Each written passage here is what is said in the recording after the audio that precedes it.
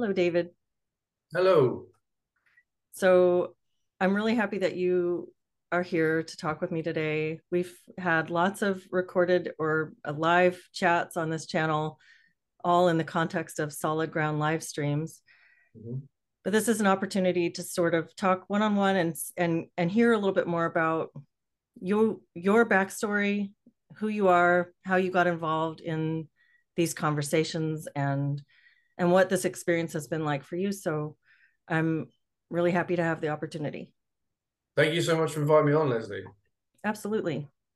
So a lot of people will recognize you from Solid Ground, but would you mind sort of giving yourself a little introduction, tell people a little bit about who you are and how you got involved? Absolutely. Yeah.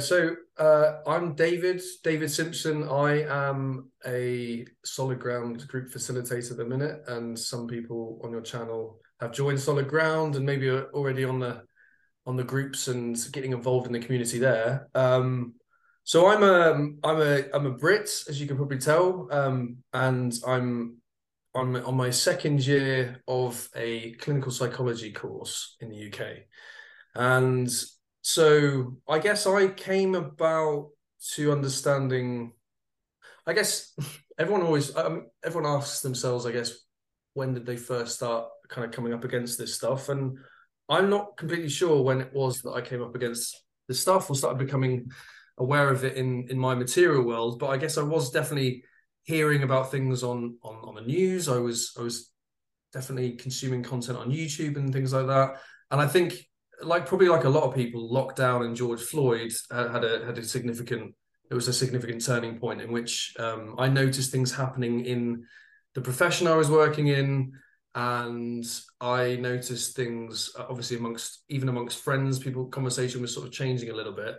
I was I was aware of things, I guess, starting to change, maybe even a year or two before that. I think George Floyd was a sort of focal point in which there was a sort of powder keg moment. So I guess as a clinical psychology trainee at the moment, I've had to have gone through a few steps to get to where I am, and I was an assistant psychologist in sort of a place called Essex in the UK, a county, and I remember after George Floyd during lockdown, even having conversations with my supervisor about some of the departmental information that was being sent around, or kind of the initiatives that were being discussed. There was a letter that was being asked to be signed by by people willing to sign it, and it was a letter which was collecting signatures around, I think, how white people should talk to their black colleagues after George Floyd, and it was. I remember reading it and thinking, this just doesn't feel right. This is wrong. This is not going to facilitate understanding. It feels very fear driven, and it feels very blaming. And it was saying things like white people should acknowledge that they don't have a say in how they can communicate with us, or something like that. Or white people should um, not act surprised when they hear about the oppression that has been happening to us. There was all of these rules about how people should react, how people should talk, and I just thought this feels really icky.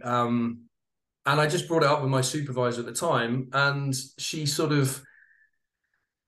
"Well, it's time we moved aside," was her way of phrasing things. It's time we moved aside. She was a white lady. So she said, I take what you're saying. And I think I said to her, like, where can we go to talk about these issues a bit more? Like, I'm not quite sure about some of these ideas, and I'd like to just build them out a bit more.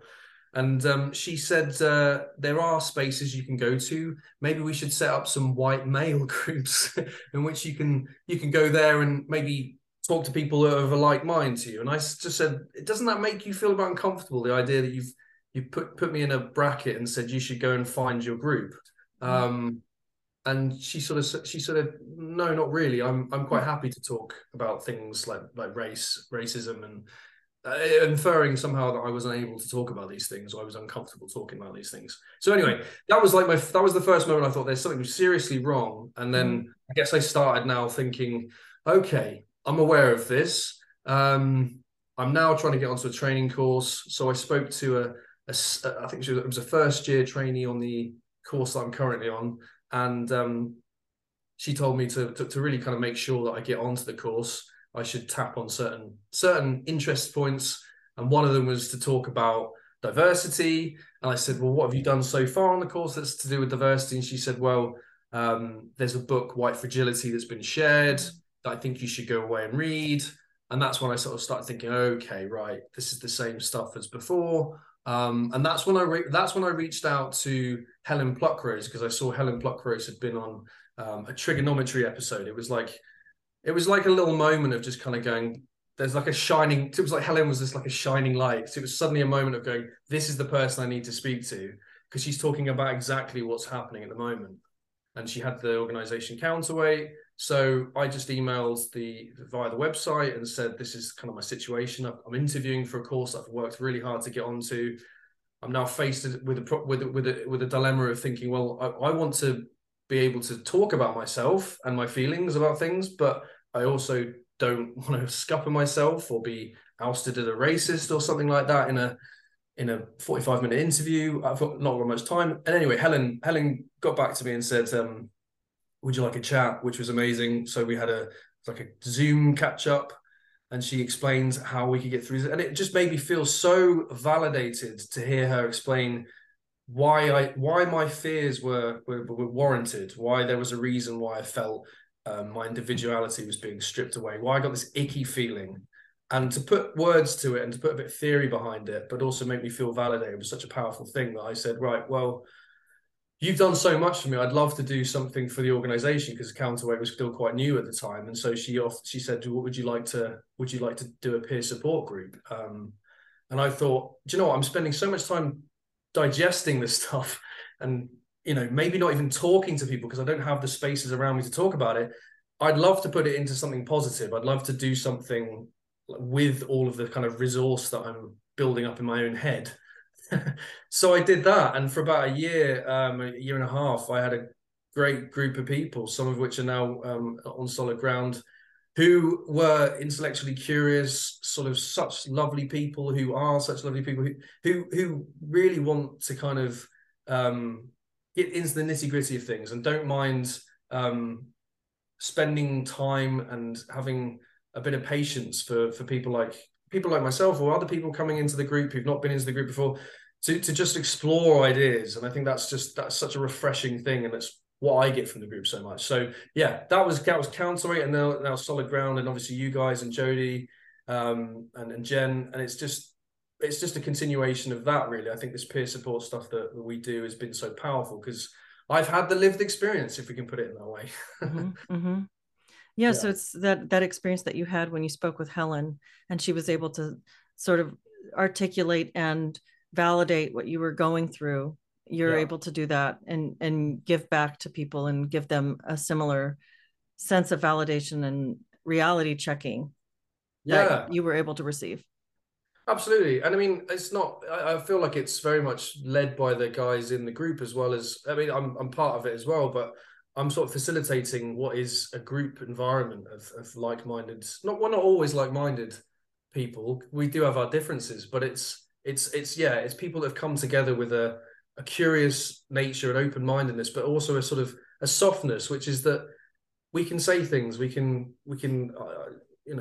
throw things out sometimes that are completely unthought through sometimes. That's the beauty, I think, of doing these things. It's like we can help each other sort of build up our own arguments. And I've learned so much more about what it is I believe in and what I stand for, I guess, as a result. And I don't think I really gave that much notice a few years ago in the same way. Well, and it's so different from what you were offered when you spoke with your supervisor, when you were initially told, we're going to do it this way, we're going to conceptualize race this way, and if you want to talk about it, why don't you go find some other white men to talk with it about, and we'll set up a white man's group to talk about these things. And instead you're in a group of just, it's, and the irony is that this was a diversity initiative, and what you've got now is so much more diverse than what that was. Exactly. Totally different. And I guess just to add to to what I was saying as well, that the course that I'm now on is something that I have an ongoing, there's always things that are coming out of this course that, leave me a little bit, I don't know, what can I say? Leave me a bit bruised sometimes, or I'm sometimes feeling like I'm fighting stuff, and sometimes I feel like I'm not, and taking a back seat. We can get into some of that if you're interested, but it's like the group itself for me is like a place to kind of just offload and just say, do you know, you'll never guess what the stupid frigging thing was said today, by these people, and no one challenged it. There was no sense in which anyone had the ability to challenge that, or even laugh about it, use humor to kind of just go, isn't it ridiculous? And yeah, I can come to the groups and we can do that, and it's just so healing for that purpose, really. It's interesting that I guess there's so many points along that, just that brief narrative that you've given of your experience that's I don't even know where to start. For one thing, it's interesting that in the UK, the George Floyd events were interpreted the same way that they were in the US. That is, it seems like it was an American systemic issue that was being highlighted by what happened there, police brutality and the militarization of police, and the thing that we were supposed to be talking about was the specific racial dynamic of policing. Is it the same in the UK? I didn't realize that the dynamics were the same, but it sounds like it was taken that way, at least from an administrative standpoint, and you were expected to address and feel exactly the same way we were directed to address these issues and feel. Yeah, I mean, we had we had sort of factions of the BLM in the UK, and there was a parade that went through London at some point. That was it a nod to the Ferguson shooting, but it was the hands up, don't shoot.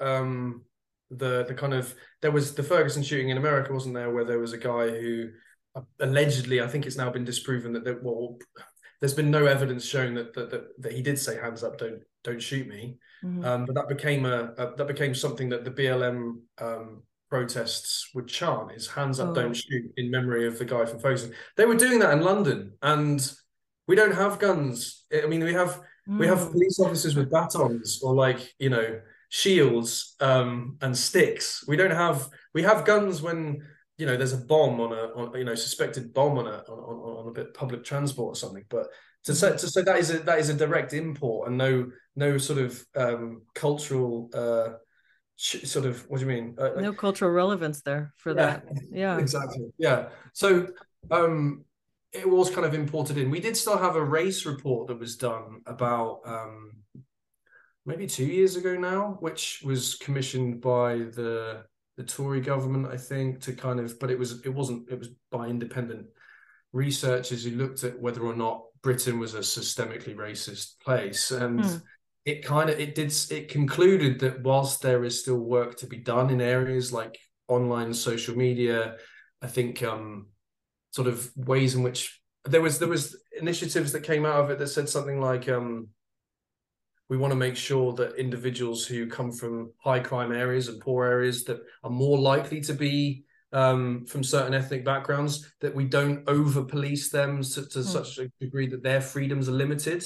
So that was like stopping small possessions of weed from becoming like completely criminalized. So there were things that were in there that were there to sort of fix some of the inequalities. But generally speaking, it was trying to say from the report that Britain is largely not a systemically racist country place. And I think the thing is that it still tried to make recommendations, and it still tried to say we can improve stuff. But ultimately it said that sort of socioeconomic factors were bigger, which I guess isn't shocking, is it? But that was lampooned and quite easily trod on by the media, by lots of people in the media. And what year was that, did you say?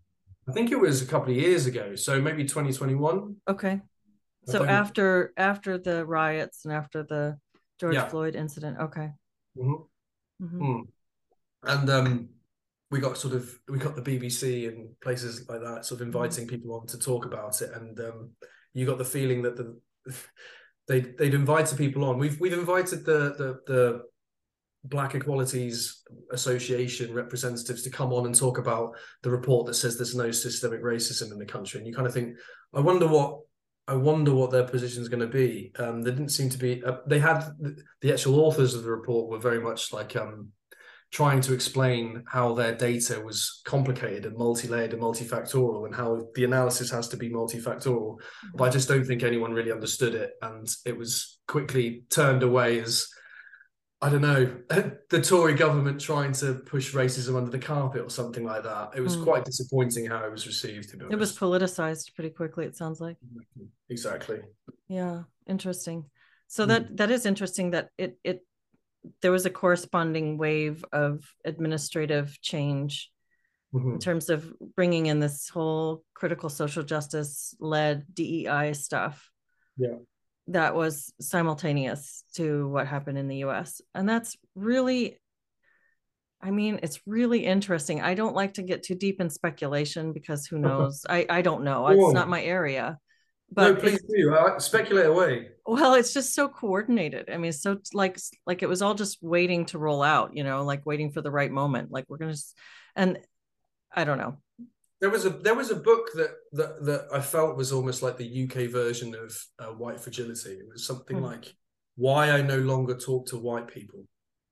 And there was a girl in my year there was a girl in my service before I got onto the course that was reading it. And she's now on my course. But I remember saying to her, like, I know you're reading that. Would you like to just chat about that? Because I'd be interested in hearing your ideas. And we'd been talking, me and her, about getting onto the course and comparing notes about how we might get onto the training course. And suddenly she went completely silent after that. And I thought, okay, these ideas are up for discussion. But I remember thinking, that was working in tandem, I think. But so that's interesting too, that these ideas are not up for discussion. And if you do want to discuss them, we'll corral you into small groups like affinity groups or accountability groups, and you can discuss them in there. But we're gonna make everything about these things, and then we're gonna forbid substantive discussion of them. I don't really have a question. I just have. No, I know. It's interesting. What do you think about that? Well, I have. I've found that my questioning of the ideas on the course has always provoked this. It's not the same response, but a similar response, which I've always found quite interesting. I'm still not sure how to explain the response completely, but it's a sense in which, even though there's people now on my course who I've gotten to know, and we've had private one-to-one conversations about some of the, we had a whiteness day in my first year. We've had plenty of weird days on intersectionality based ideas that have led to division. And we had a reflective group in which the facilitator pretty much tried to start grouping people off in the group of based on skin color. She started saying things that pitted people against each other. So even that's been happening on the course, and I've been playing this sort of, I don't know what it is really. I've thought to myself, like, there's no way I can challenge this stuff head on. So the only thing I can do is to start having little conversations in the corridor. I've done this thing of like,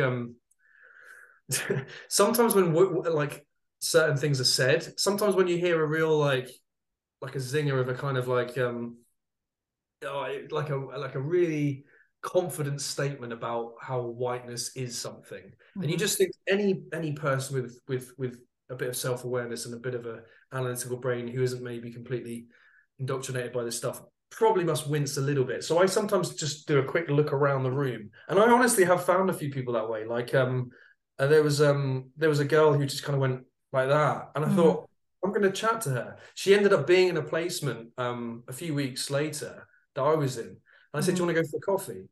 And I started asking her questions. And, you know, you get a sort of sense of like, you know, how's the course going for you? What was it like last week? Yeah, you know, and I eventually we started having a conversation. It turns out she's been watching Jordan Peterson, and she's a big fan of like ideas that are very much in opposition to this. But she said to me, there's no way I'm saying anything on the course. There's no way I'm saying anything. She says, I'm going to get qualified, and then I kind of I did point out play it safe. Yeah, I did point out to her that Jordan Peterson would probably say, you should get into the practice of asking questions now, because when Yeah. you're more comfortable, you wouldn't have gathered up the sort of um, um, yeah, the hardness that you need, or the practice that you need to be someone who questions things anyway. But yeah, Well, that's a really rich topic right there, I think, is like, when do you play it safe until you're in a more secure place and then you start? Or is that an illusion? Will you ever be in a more secure place, or will you just be someone with more to lose? right, And right, but so you have met her through just kind of observing the room while some of these really egregious and blatant things were being said, and watching yeah, her expression and saying, I yeah, bet that's somebody who's got some thoughts about this. And then you're yeah, playing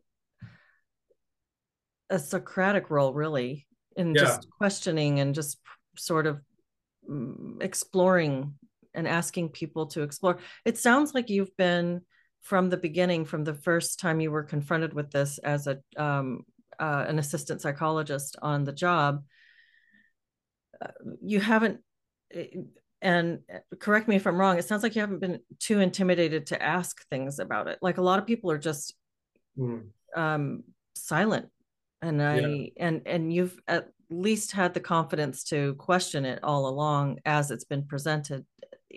yeah. How, what's that experience been like, and is that correct? Am I observing that correctly? No, you are. I think well, I've been doing that, but I haven't. It hasn't been fun. I definitely kind of I can spend a lot of time laying my head down on the. I know it's a bit of a cliche, but laying your head down on the pillow at the end of the night and going over the conversations you had before. And I know for a fact that it's like, if I don't ask a question, there are very few opportunities sometimes to ask a question. Sometimes, like, of an idea, and I'm not like, sometimes you can be in a situation with, say, like I was with a supervisor that I trust, having had a conversation about something regarding, it was something regarding a diversity initiative. I thought to myself at that point, I thought, this isn't going to come up again. Like, I'm going to have to ask a question, because if Mhm. I don't think next week's supervision we're going to have that opportunity, next week's supervision, Mhm. maybe it has to come now. And if I don't, I will kick myself if I don't, I guess. And it's not always been pretty. I think one of the things that happened for me on the whiteness day was that we had all three cohorts in the same auditorium, and we were told that the whiteness day was going to be something that, yeah, all three cohorts would come along to. What And is a whiteness day? yeah, If yeah, you don't sure. mind, I don't want to cut in, but I'm wondering No, what no, the world sorry, I that hadn't is. explained that. Yeah. What did you have in your head? Was it a few Ku Klux Klan members or something? Yeah. Well, it sounds like a day to celebrate whiteness, but I know No. that's not what this ideology does. So I'm like, what the heck is it? Well, in a way, it does talk about how powerful it is and how, yeah. Anyway, Yeah, but yeah. it's sort of so it was called. I keep calling it the Whiteness Day. It was called Addressing Whiteness, and Mhm. then before the end of, I think the week beforehand, it was retitled Talking Whiteness.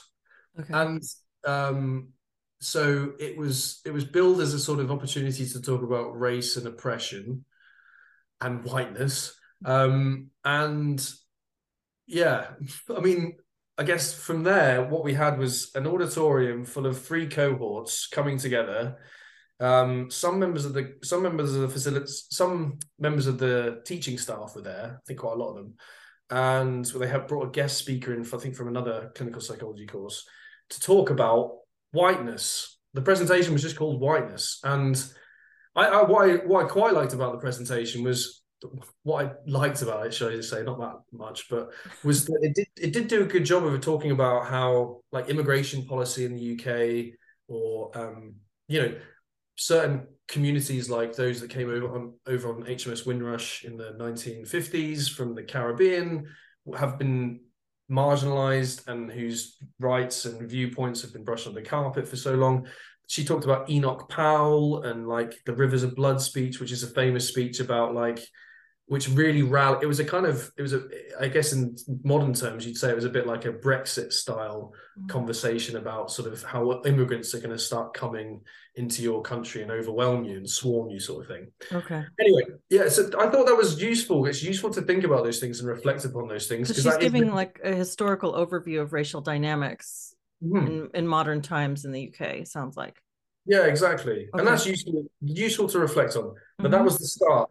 And then it was like that was the first act. The second act was she unveiled it. It was a PowerPoint presentation where some curtains opened up and then it just said whiteness. And then I just like it just kind of torpedoed from there. I was like, wow, what a strange switch. She then started talking about um, uh, knowledge and power in this kind of Foucault kind of way. She started talking about intersectionality and she started saying that whiteness is these things. And it was one of those infographics that I'm sure a lot of people have seen now, that whiteness, we talk about whiteness and we mean being on time, or like to privilege these kind of things, or to privilege objectivity, to privilege scientific inquiry or something is a tool of whiteness.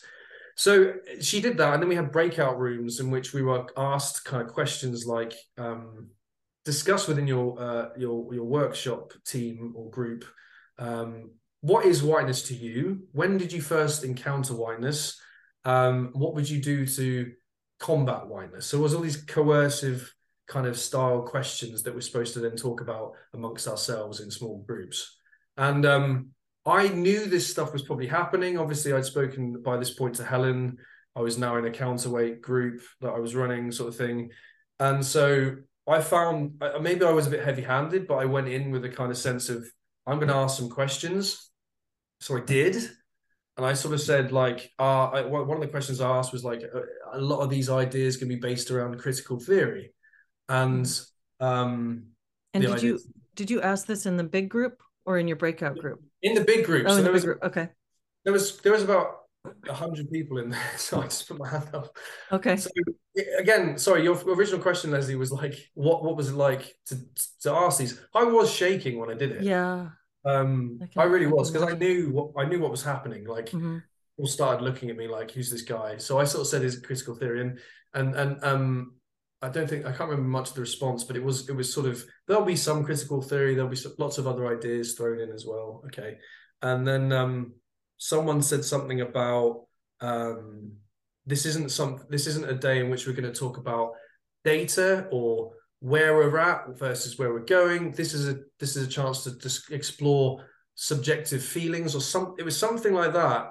And I just sort of said, if we don't talk about where we are, where we're going, like some stats about racism in the UK, or, poverty or something like that, how do we know that what we're doing isn't improving or making any differences? And how do we not know that if we don't set goals? I think I said something like that. And then the comment from the front was, goals is another tool of whiteness. Well, what the heck? I mean, it's an educational setting. It's kind of, I'm sorry, I'm just like reacting to that because Please react. If you're not supposed to talk about goals, if you're not supposed to talk about data, and you're not supposed to have any purpose to this event except for subjective emotional venting, why are you paying for this? Why is this part of an educational course? And what doesn't that like sort of undermine the entire educational process if these things are to be dismissed? Sorry. It does. No, it does. It's so obviously not setting up a good environment for education that you do think, why did you say that? Yeah. But I think what's happened with the course, and I'm starting to learn this now, is that the course staff, I think, are constantly remodeling these efforts that they're putting in. They're not prepared to throw out the ideas or even question them, but they'll just remodel it based upon the feedback they get each time they run it. So I think that was them doing some extra T's and C's, because last time they run it, pesky students like me asked about data. So they probably said, why don't we next time we'll quash that by saying, we're not here to talk about data. But it's just insane, quite frankly. But yeah. Go so on. what did you learn about Whiteness. whiteness. Yeah.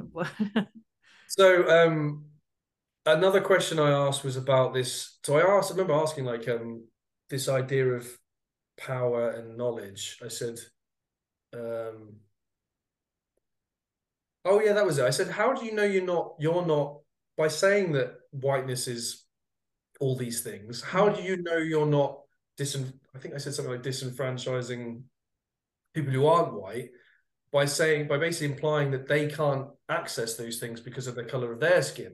So it felt very much like I was thinking to myself, I don't want to just go in and say, isn't it's a bit unfair that you're portraying these white people like this? Because guess what? I'm a white guy, but I just thought it's quite easy for me to be an advocate for the shadow side of that, which is you're basically saying that what non-white people can't be involved in scientific inquiry. They can't be involved in that stuff. So I just said that, and then um, the woman who was doing the lecture obviously wasn't interested in having much discourse because she ended up saying, what would you think we should do then about that? Because you've obviously got a problem with it. She heard the few questions before, and then I thought, okay, well, I just sort of said, well, I think we should be creating a space for.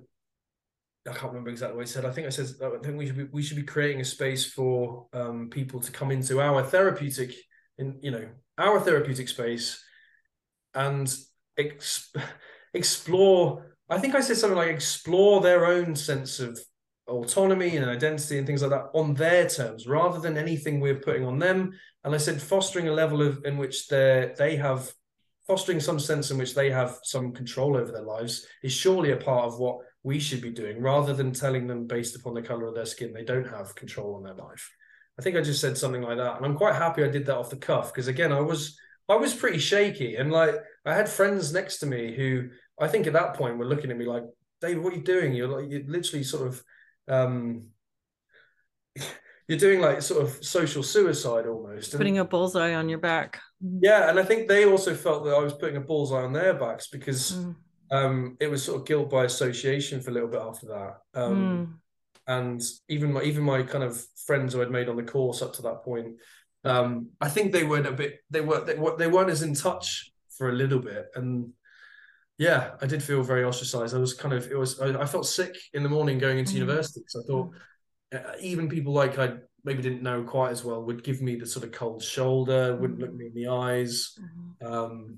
I guess I'd become the easy target, really. Sort of, he's the thing that he's the kind of racism that we're talking about that exists, but no one really knows where it is. But we've got something now. We've got sort of a corporeal target. yeah. You stood up and made yourself an effigy. Yeah.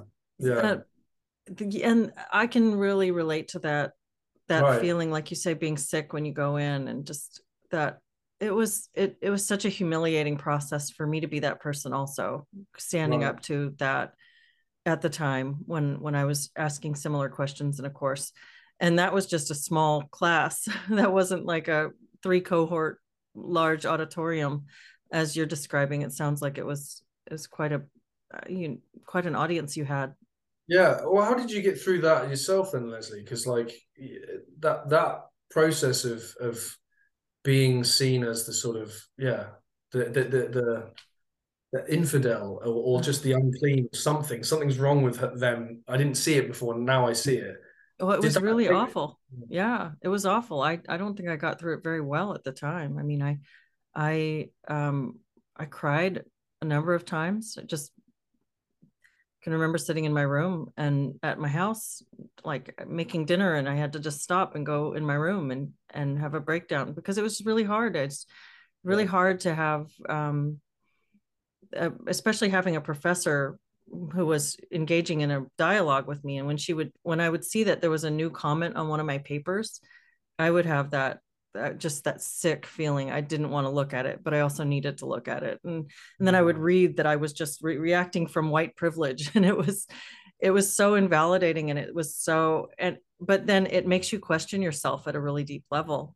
And so I was doing this like self-searching. Am I really what she's saying I am? No, I don't think I am. And that is so that experience that you describe of having someone like Helen that you could talk to, who could say firmly, no, this is what you're experiencing, this Yeah. is what they're doing, this is why you feel that way. Yeah. That's what I found through CTA, and that was extremely helpful to me. Yeah. Yeah. I know I got a lot from CTA as well and still do, but that was so important for me as well. I mean, I was ill for a little while afterwards. We had this group that I told you about, which involved sort of the facilitator who had definitely critical theory as a Mm-hmm. backdrop in her own mind. She Mm-hmm. kept quoting Paulo Freire, and Mm-hmm. I knew what the game was. I knew what she was doing. So she would talk about master slave kind of ideas when we talked about getting on with our sort of our supervisors on placement. People would be sat there talking about their difficulties on the course because that was what the group facilitation environment was for, and she would sort of blueprint on some master slave dynamic, and you just think so unhelpful.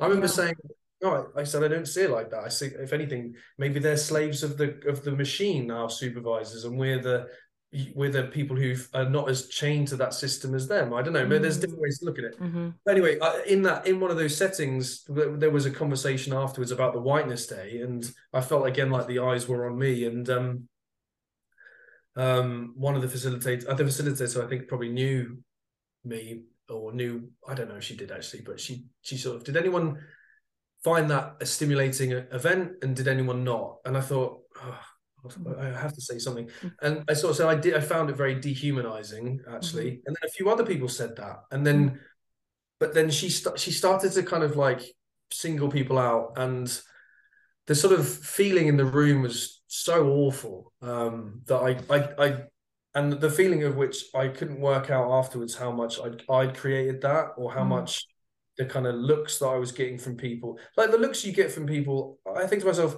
like I was getting looks from people that could only mean that I was some sort of an abuser or something. Like I really felt like just by saying I didn't agree with some of these ideas and questioning them, people were looking at me like I was really like a real fucking, I'd done something wrong. I don't know.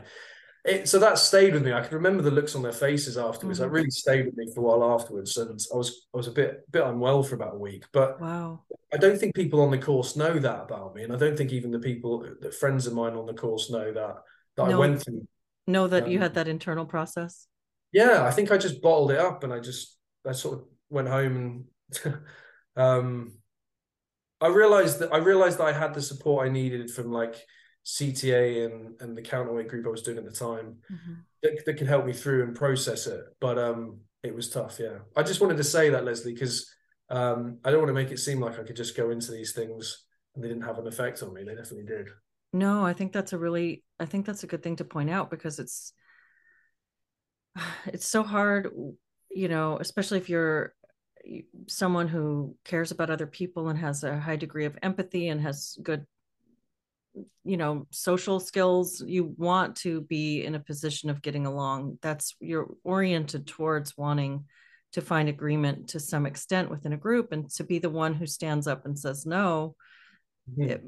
For people who are oriented that way, it does take a toll. It's not, you're going against big parts of yourself Yeah, to do that. And when you're feeling shunned and you're feeling judged like that, yeah, and so there's the two parts of self. There's the part of you that wants to be honest and wants to be consistent and have integrity with your morals and your values, that feels mm-hmm. compelled to speak up when something seems wrong. But there's that other part of you that wants to be accepted by the group, Yeah, and you're having to choose.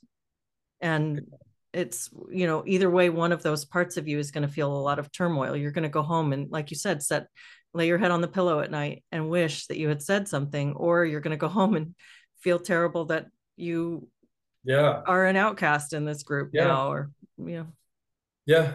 Absolutely. I mean, I've got a question for you, Leslie. I wonder if I don't know what it's like with. Do you have any connections with people on the Antioch course anymore? I don't know. I don't. I I was at Antioch, Seattle for, I guess about a year, and maybe not quite a year, and then I transferred to the New England online program. because of the problems at the Seattle campus. It was not just the DEI stuff that was that was most of it, but there were other just administrative things. I could go into them, but they'd be boring. Okay. There were significant problems that it was not just me. It was a lot of people in my cohort were having Mhm. difficulty. Several people dropped out of the program, and I spoke with the department chair, and I had enough credits then that if I wanted to transfer to another school, I would lose quite a bit. So I was able to keep all of my credits if I stayed within the Antioch system. But that meant going into an online program, online based. And so I kind of lost touch with the cohort that I'd been with at Antioch, Seattle. Mhm. Um, I didn't keep in touch. There was one girl I kept in touch with for a while, but with COVID, she wasn't wanting to really connect at all in person, and we sort of fizzled out as well. So Okay. um, I I had people that I was paired with over the time that I was working there, as you do these uh, mock therapy things where you get paired with different people throughout the course, Yeah. and we had good connections with everybody, but never formed anything lasting. So Okay. yeah. Yeah. Okay. Mm-hmm. And well, I guess the reason I was asking is because I'm interested in the idea that like how if you can be sort of shunned and outcasted or shown to be an infidel, like do you ever get past that? Because I've even got moments. I'm even talking to friends now who know me pretty well now. They know that there's not something. Um, well, they don't know this for sure because we don't. None of us know this for sure. We should all do our own work, right? But there's probably not something really sort of deeply nefarious about me the way that they some of them were late, maybe looking at me about a year ago. But even the friends that I have on the course, they're still quite. I had a conversation with a friend of mine recently who she sort of said, "You really shouldn't have asked those questions Hmm. during that whiteness day." And Hmm. I said, "Why is it you think that still? Even after you know me, even after you know the rationale for why I was doing that, and even actually while you still agree, I think she kind of agrees mostly with some of the points I've Hmm. made. Hmm. She's fairly liberal minded, it turns out, but she's never thought about it too much. But she sort of said to me, "It's you must have known you were saying some controversial things then." Hmm. And I sort of said, "Well, what did I actually say that was controversial?" And then she didn't really have an answer. And then I said, "Okay, well." Um, she said it wasn't the what you said, it was the way you said it. And she says you must have known that you were putting a target on your back. Hmm. Um, and there's this kind of sense in which, for whatever reason, that moment I think in that day is just will just last with people in their memories of the way It's that really you. pivotal for you. It's just yeah, and it's just kind of like maybe there's a part of me that wants a bit of a redemption arc here that's just kind of like we can see some of the madness that's happening. I think even on the Mm-hmm. course Mm-hmm. now, actually, it's worth saying that I Mm-hmm. think people are starting to question things a bit more on the course from different points of view. Those people that I've spotted and I've managed to sort of make friends with along this line are starting to speak out a little bit, ask a Mm-hmm. few more questions. And there's just a growing sense that we can talk about this in the corridors together, even if we don't talk about it in the actual classroom. But there's a redemption for me. One I want that selfishly want people to kind of go, "Oh right, well you went through something there, Mm-hmm. and maybe there were some legitimate reasons to ask those questions." But um, yeah, I don't know. I don't think that's going to happen anytime soon. It did sort of happen for me a little bit, that Mhm. that feeling. I um it was a lonely experience to be the one asking these kind of questions back in a class, especially when I didn't feel like I could articulate my thoughts very well. I didn't have at the point where I was taking the course that was you know, the most blatant experience of this that I had, which is the most Okay. analogous to what you're describing. Mhm. I didn't have a language for it. I didn't know critical social justice theory. I was still being, just honestly grappling with the information in a naive way. Right. And so my questions weren't great. It was just like, that doesn't really make sense. And that sort of sounds contradictory to this other thing, but I'm trying to also phrase it in the most polite way possible. And there Mhm. was one, I got a lot of pushback. I got told that I was going to harm my minority clients in front of the classroom, was told that I would I needed to reparent myself so that I didn't harm my minority clients in the future with my white ideas, and um, Reparent yourself. reparent myself. Yeah, I found that so condescending, and she said it in front of the class, and then later denied it. But yeah, it really, yeah.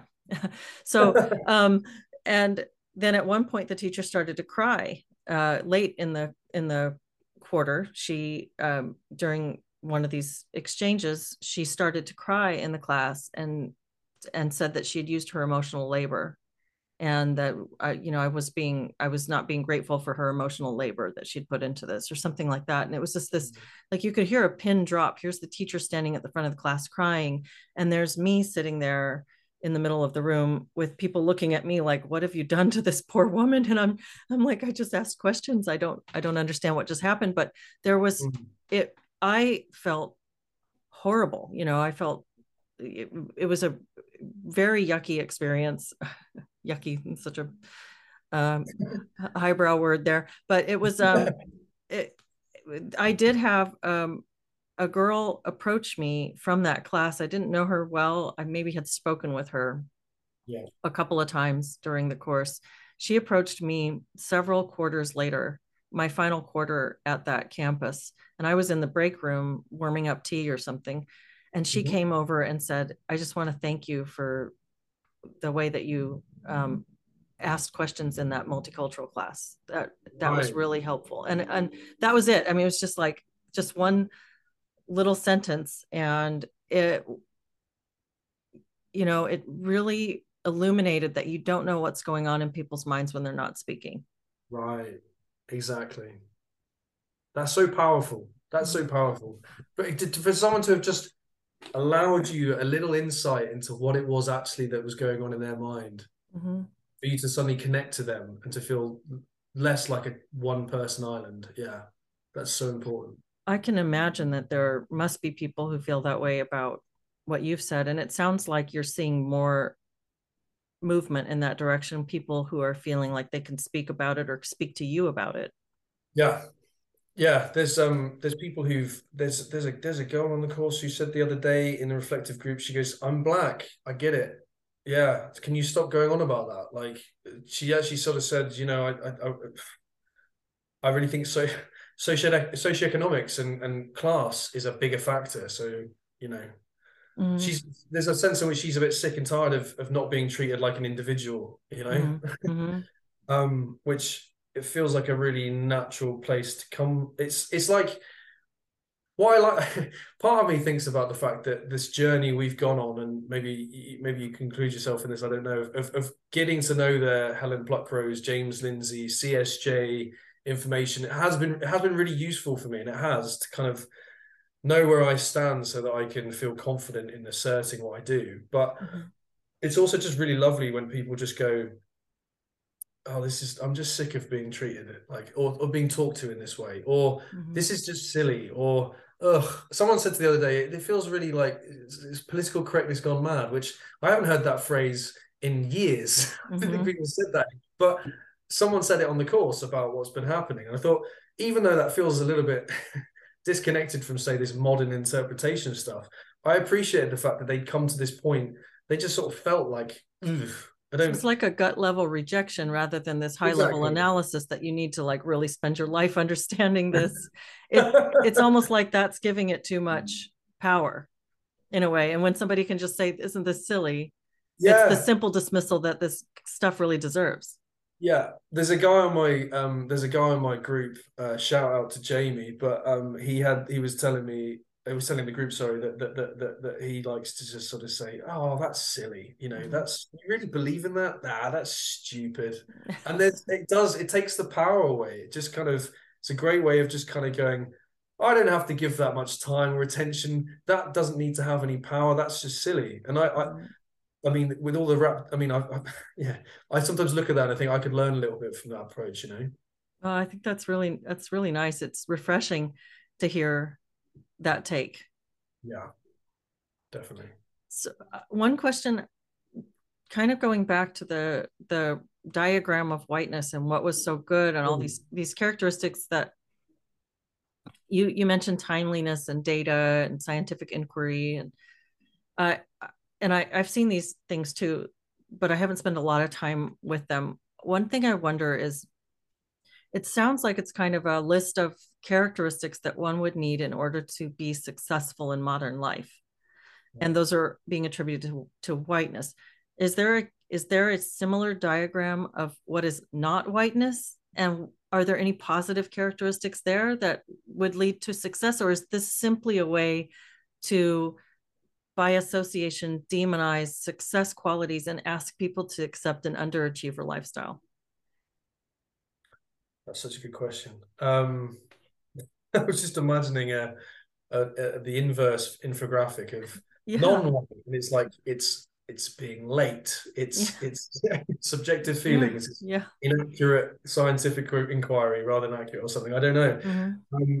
I don't know. I don't know how we've gotten to this point. I mean, I remember yeah, I remember in that back and forth I had with the presenter in the Whiteness Day. She said she said something like, "Well, what do you think we're missing out?" She was getting quite annoyed with me. I think she'd been annoyed by. I think this was the culmination of me asking 4 questions or something by this point. She said, "Well, what do you think we're leaving out?" And I just went, "Merit. We're leaving out merit." And she said something about something else, and then there's this back and forth happening in an auditorium full of people, so it's kind of weird. And I was right at the back as well. But she said something like, um, oh, that was it. That was when I then made a point about how people, people who aren't born into having a white skin can't have access to these things. Is that seriously what you're saying? And she says, well, I wouldn't say it like that. Actually, because I tell my kids to, go home, go to work and work hard and stuff like that. And I said, okay, so that is merit. That's working hard, isn't it? On some level. And at this point, one of the other facilitators that was on the stage said, okay, I think thanks very much for your time, for asking questions, David, or whatever, but we'll carry on with the presentation now, sort of thing. And I don't know if this is answering your question, but I wonder if do we just have these the terms and conditions that get mounted up, and they go, right, merit. Merit is a tool of whiteness. That goal question about whiteness earlier, we'll get by that just by saying goals is a tool of whiteness, and so is merit, and so is, I don't know. Or I guess the other point you're saying, Leslie, is that yeah. What was the other point of what you're saying? Because you were basically saying that are we literally looking at what it's like to be successful in society and then saying you can't do that? Yeah, I don't know. Yeah, I Yeah. mean, it seems like it's really, it seems like a highly racist, highly white supremacist kind of worldview to say white people can do these things, but if you're not white, you should hate these things and you shouldn't do them. And so it's like, set yourself up to fail in modern society if you're not white, because you want to shun those behaviors. And white people, you should go ahead and do them because you're white and you can't change that, but you should feel bad about it while you're doing it. And just, it's just, it feels like it's very condescending Yeah. towards anybody who's not white. Of course. That's my read on it. It's just that it's incredibly undervaluing or underestimating the potential of a person No, based on it skin is. color. It is, and I think thinking about the whole the whole coming at it from a CSJ, thinking about critical social justice and Mhm. the reasons why we disagree with this stuff. Um, I've just been thinking that like the best way to talk about it, maybe in a conversational way, or maybe even asking questions in my class, is to take a bit more of an approach of just talking about how art or culture or history or literature, none of these things are really being brought into conversations around intersectionality. It's just so boring. It's so turgid. It's just like it doesn't do anything to encapsulate the transcendent nature in which human beings can plug into sometimes if we let ourselves. But yeah, and I think that speaks to people on a better level. We've had to kind of just go to what we had recently, which was a day on power, privilege, and diversity. There were people talking there about the fact that intersectionality doesn't feel like it really talks about the individual, and that individuals are more than just these boxes. And this came from someone who said that in the group. I was so surprised, because I could have easily put her down as a woke person a year ago by some of the things that she was saying. But she's now getting this niggling suspicion that this isn't enough. This isn't nourishing. And I'm really chuffed to see that that reaction bubbling up in people, to be fair. Does it give you a sense of optimism about where this is going? Yeah, it really does. These are people who don't have to people, I mean, maybe they have, I don't know. But they haven't had to form a group. Not that I mean, obviously I've really benefited from it in going my own journey and forming a group with Counterweight and now Solid Ground, and having communities and talking to wonderful people like yourself, Leslie. But like, there's also a sense in which I've spent a lot of time on this, but there's people coming to this themselves now and just feeling maybe more experientially that this stuff isn't the answer. And this is, oh, it's getting boring, or it's getting dull. It's just, and I love the idea that that's how the culture is reacting to it now, rather than having to go, right, well, no, postmodernism and social constructionism aren't the only lenses to look at the world. I don't think that resonates with people, does it? Yeah, and I think that something I've sort of thought about, and I don't know if I've really articulated this very well, but I have this sense that one of our hopes in the future is the young generation, because kids are, it's part of their roadmap to do some rebellion against established thought and established practice. And as this stuff becomes the established thing in their schools and what they're hearing, surely there's going to be some sort of a rebellion against it, some sort of a backlash from kids that rejects this sort of thing. That's what kids should do, isn't it? Kids should rebel. So, yeah, I hope there's a rebellious spirit coming that way. And do you think there's any clues in that happening? Have they done polls or anything like that on I don't young know. people's attitude? I'd be interested in seeing that. I mean, right now it feels like one of the biggest pushes is to program the kids, and so there's this flight away from schools. People are homeschooling like crazy, pulling their kids out because the social justice ideology, the racial hatred, the racial division, and the gender ideology that's being pumped into the schools just feels like it's taking the place of the reasons we want our children in school in the first place, which is reading, writing, arithmetic, and getting along with others. And it's being supplanted by this kind of ideological framework. Yeah. So I don't know if there's any sign of that. I think that's more just like a developmental prediction based on human nature. Do you even think this maybe do you think, are you getting a sense that there's a doubling down? Is there even a sense in which this is being pushed more now, that there's a sense in which people are rebelling against it, or noticing it more? I don't know.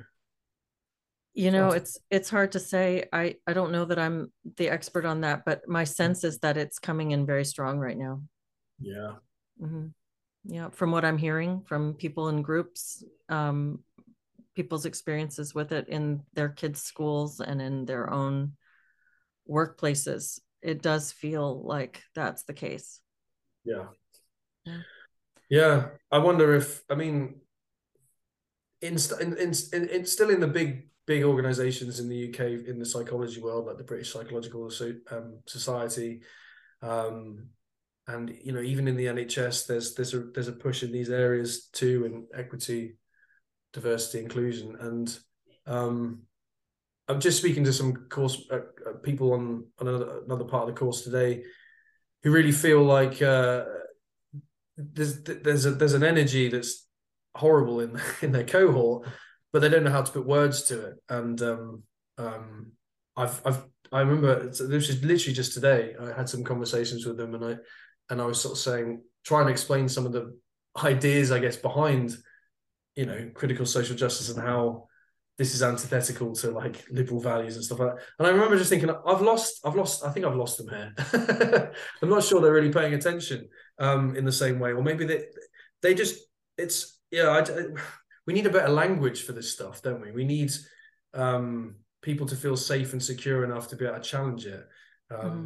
Just hope that we get sort of the cultural immune system manages to develop a bit more of a hard skin almost, Yeah, I hope so too. And I have the sense that it's through conversation that we can get there. It's like the conversations that you're having when you are able to have a conversation with, say, the girl you saw make the face in the class, and it opens up into something where you two are able to just openly and candidly discuss your thoughts around what's happening. That makes it more likely that she's going to be able to have a conversation like that with somebody else, Yeah, and so on and so forth. And it's just this, I think the structure of it becomes more porous when there's more ability for conversational flow yeah, that dissents from it. And so that's what I've really enjoyed about this project of these dialogues. yeah. It's just hearing how that's going for different people. The feedback that I get is that it really helps other people to feel like they can carry forward those conversations as well in their own lives. And I think that's the way we do it. I think it's going to be death by a thousand cuts, really, Yeah, to this DEI stuff. yeah. Well said. I hope so too. Um, one more thing I wanted to ask you about. I know we're kind of drawing to a close, but or to the end of an hour. So, but one thing I wanted to ask you about, there's we in our solid ground groups, I know there's been some interest in having a men's group, Yeah. and I think that's really interesting. And I think if it's helpful, it seems like a really great idea. I know men have been that's something we haven't even talked about. That's like we could spend a whole hour talking about that, and in addition to what we just talked about, it's such a Yeah. big topic. But uh, could you say a little bit about that? What's the interest? What is the benefit? Hmm. And how is it different from what your supervisor would have called for? What's the, like, flesh that out for me if you don't No, mind. that's I like the way you drew that distinction with the comparison. Do you know what I wouldn't have thought that.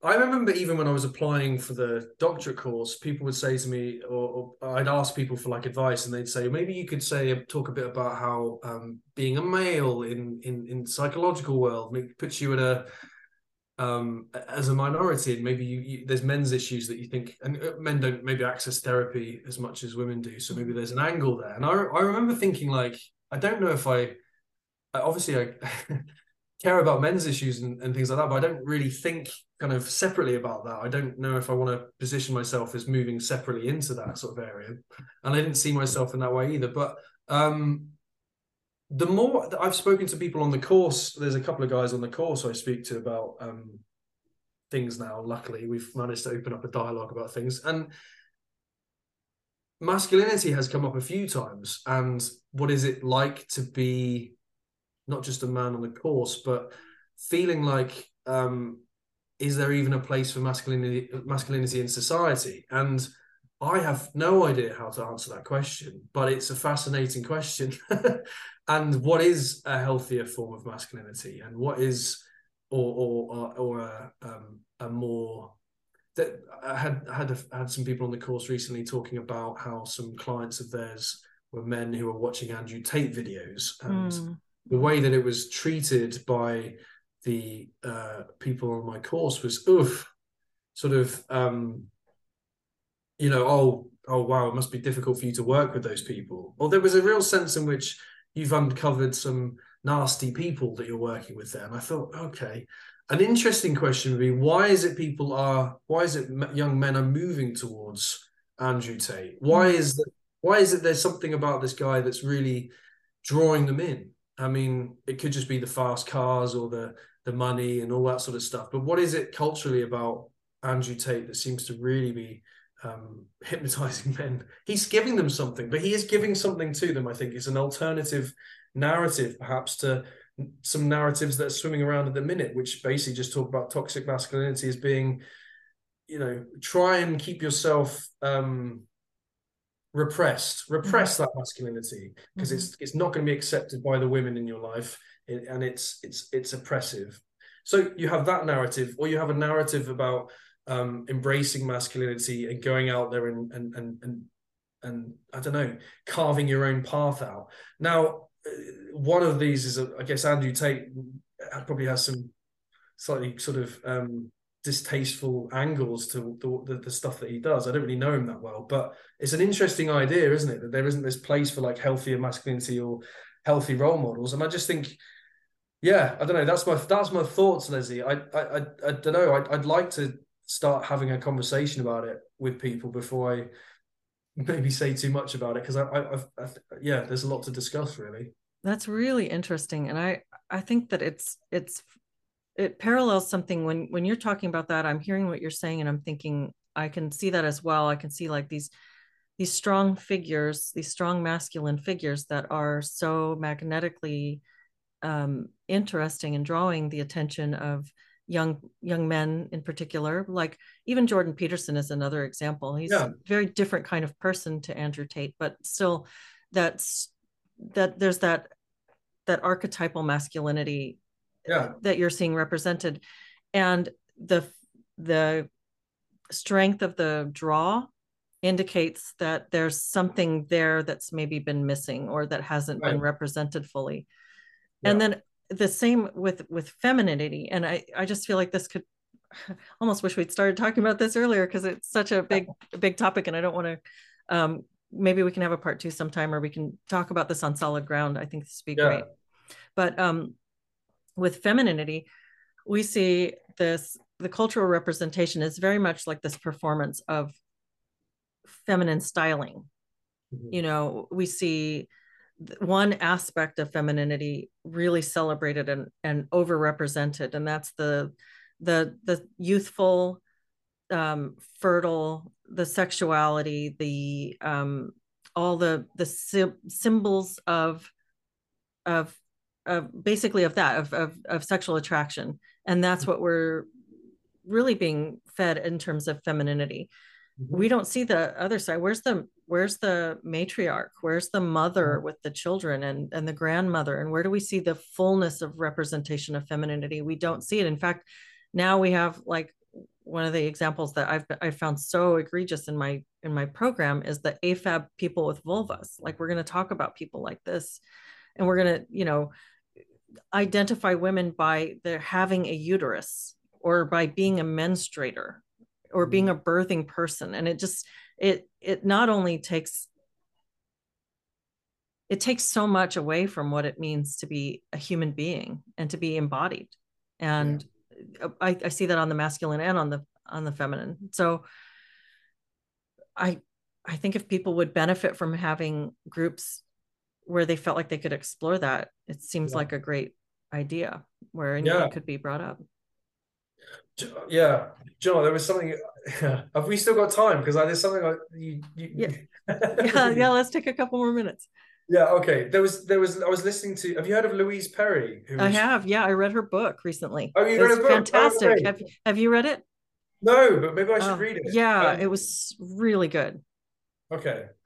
I just listened to like a half of a video recently. I'm sorry, I won't take up much more time, but Mhm. I was really interested in the idea. She was talking to like a OnlyFans creator, and they were talking about like culturally the pros and cons, or the Mhm. cultural sort of like context around those things. And she sort of said, so as they were talking, I was thinking there's something really interesting about different sides of the aisle coming together and representing the same phenomenon. And I was thinking like, if masculinity is just becoming this toxic thing and men are just these oppressors, if you follow that narrative, then in a way, like Louise Perry is talking about the idea that this modern world is not helping Mhm. women in any way. Well, there's lots of ways in which it's not helping women, and and there's a sense in which if all we've got is toxic masculinity, we need that women need to take back a certain level of power themselves. And that was what she was kind of advocating to this OnlyFans creator. And this OnlyFans creator was kind of saying, no, but we need to be more like men in our sexuality. And I just remember just thinking, this is a whole fascinating topic anyway that maybe we should get into another time. No, it's super fascinating. I agree. Yeah. And one of the things that I feel like I would love to have some time to talk about, and I don't know if we can address this on solid ground or if maybe we can do a part Maybe we two can or do it on a some. live stream on a Monday. Yeah, yeah. Yeah, yeah, I think that'd be great. But one of the topics that I would love to get into is the topic of pornography, because I Wow. think that pornography has been an extremely damaging force. And this is a thread that Louise Perry Weaves through her book as well. I think that she did a really good job of addressing it. And I've heard other people talk about it too. Megan Murphy talks about it. And I